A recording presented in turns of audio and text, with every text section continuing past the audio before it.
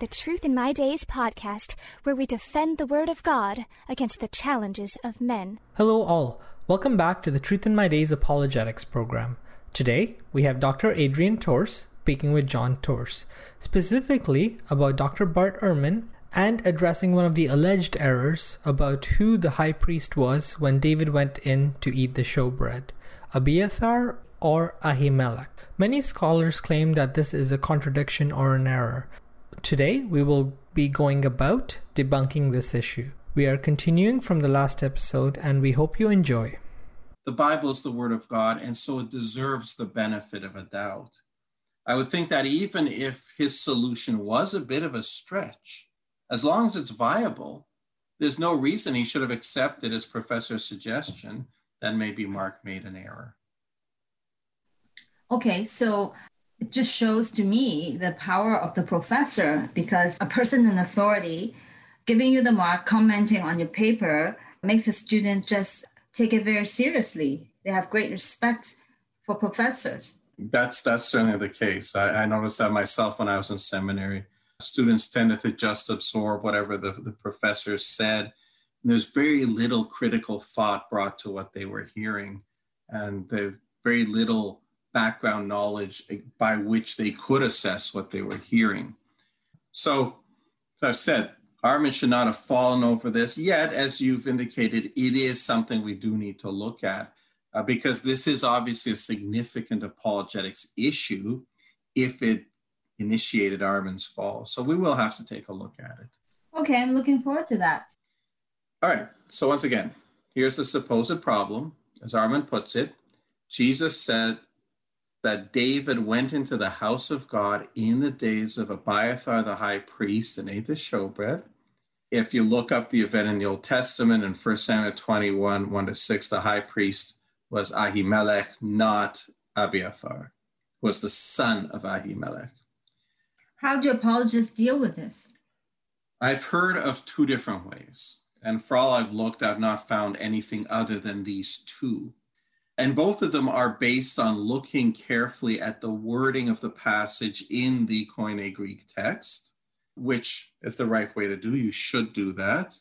Now, the relevant phrase here in Greek is a preposition, epi, which means on, the name Abiathar, and then the word for high priest in the genitive case.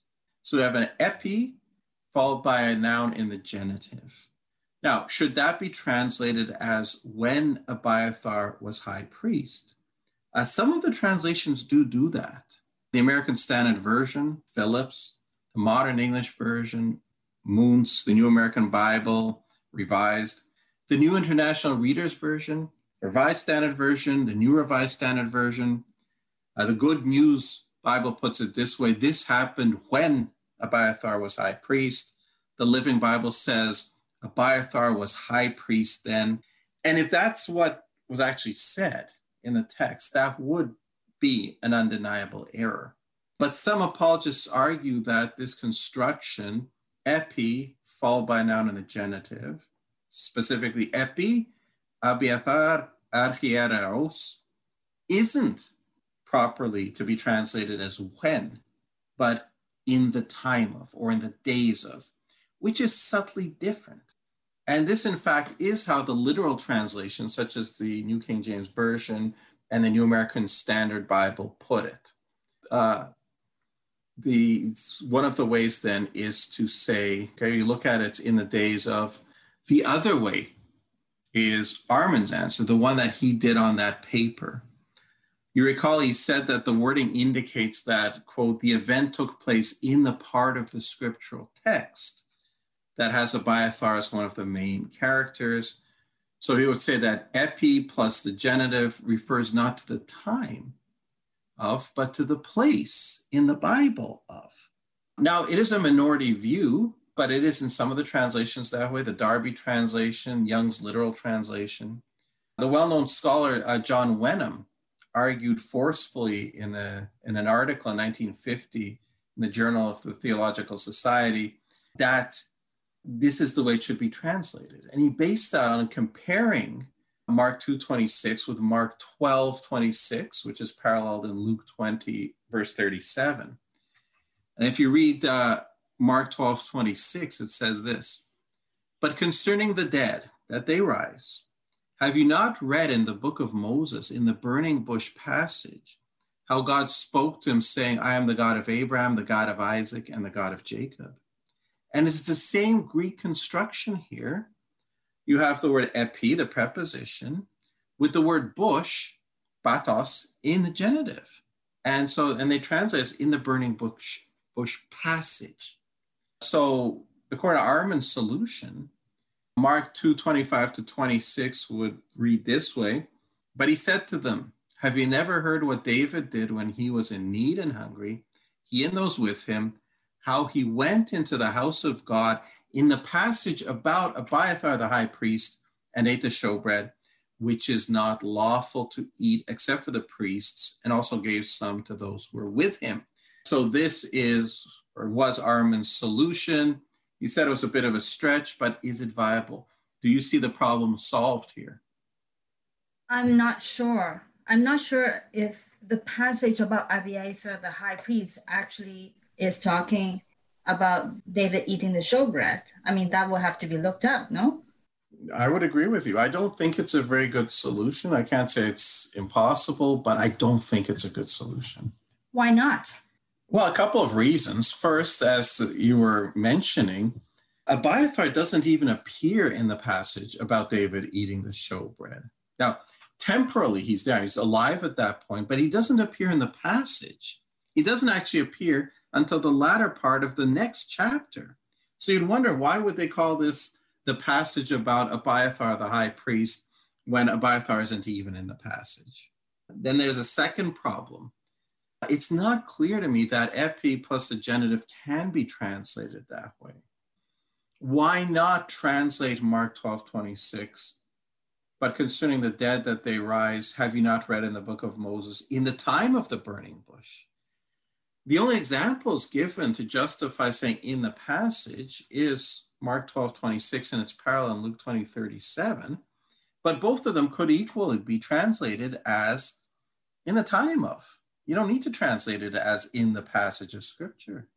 Perhaps the old King James Version translates it best, where it says, "And as touching the dead that they rise, have ye not read in the book of Moses, how in the bush God spake unto him, saying, I am the God of Abraham, and the God of Isaac, and the God of Jacob." So it's not clear to me that you can translate it as in the passage. Now, I'm not saying it can't be done that way. The majority of translations do that. But at a minimum, we would have to agree with Armin here that it is a stretch, even if possible. Do you think the other approach, translating this passage as in the days of Abiathar the high priest, rather than as when Abiathar was high priest, is a better solution? Yes, I do. And do note that when Abiathar was high priest is not a good translation of the Greek. One apologist points out that saying in the days of Abiathar the high priest, translating this the way the wording actually is, he says, saying in the days of Abiathar the high priest is like saying, now when King David was a shepherd boy, even though David was not actually a king at the time he was a shepherd boy. So it's okay to say in the time of Abiathar the high priest, even though he wasn't high priest at the time. But the Bible nowhere says, now when King David was a shepherd boy. So why should we think that they would speak that way? And skeptics would say that Jesus could easily have said, in the days of Ahimelech, the high priest, which would have been more apropos. And so putting in Abiathar does seem like an error. So even if what you're suggesting is possible, the more natural reading is to see it as an error. Yes. All other things being equal, we might agree with that. But all other things are not equal. If we can find reasons to prefer the other understanding, the understanding that in the time of doesn't mean when, then that would become the better understanding. Are there such reasons? Yes. In fact, I'll give you three. First, is it reasonable to assume that in the time of or in the days of Abiathar the high priest could refer to any point in his lifetime, even when he wasn't high priest? In other words, could such a designation be applied to a person even when he did not have the status that the designation indicates? And we saw that one of Paul just said, yes, he gave that example of now when King David was a shepherd boy, even though David was not actually king, at the time he was a shepherd boy. But you pointed out that the Bible never says that. No, it doesn't. So does the Bible do that? Well, we need only one example from the Bible itself to show it is viable. And we find it in Matthew 1:6, where we read, Jesse begot David the king. David the king begot Solomon by her who had been the wife of Uriah. Now, David was king when he begot Solomon. David the king begot Solomon, but he was not king when Jesse begot him. Jesse begot David the king. So, is Jesse begot David the king an heir? No, okay. Which shows that it's just showing you which David.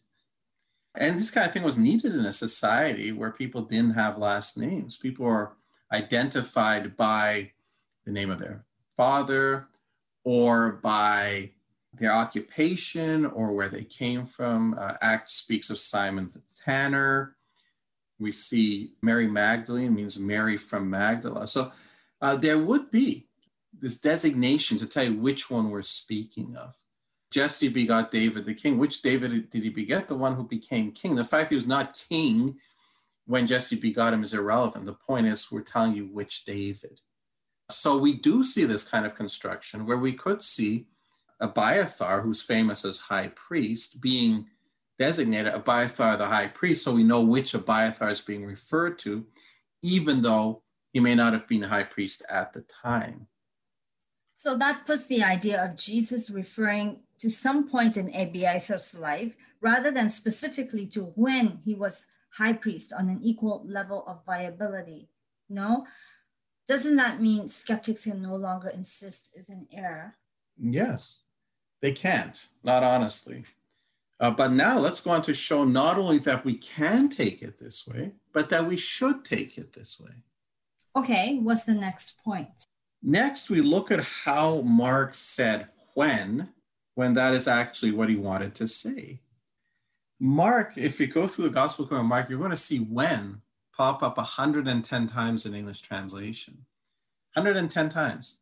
Now, there's more than one way to convey the idea of when. One of the common ways in Greek is simply to use the participle to describe an attendant action. In other words, the Greek might say, coming into the town, Jesus saw Peter. But the translation would say, when he came into the town, Jesus saw Peter. This kind of attendant participle is one common way of indicating when. And out of the 110 times that Mark is indicating when, he does it this way 79 times. It's his favorite way to do it. Thank you, everyone, for listening today. Unfortunately, we have run out of time, but please join us for the next part, same time and same place. If you enjoy our content and think this is important material, the best compliment you can pay is by sharing this with your friends and family. This helps us out a lot. Also, if you enjoyed today's program, please like, comment, share, and subscribe to this podcast. We would love to hear from you. Thank you for listening to the Truth in My Days podcast with John Torse. We would love to hear from you. Please feel free to share any questions or comments you may have. You can reach us on Facebook, Instagram, MeWe, and YouTube. Simply search Truth in My Days as one word. Again, Truth in My Days as one word, no spaces in between. And you can connect with us. You may also visit our website for more comprehensive material and to learn more about our ministry. Our website is truthinmydays.com. Thank you.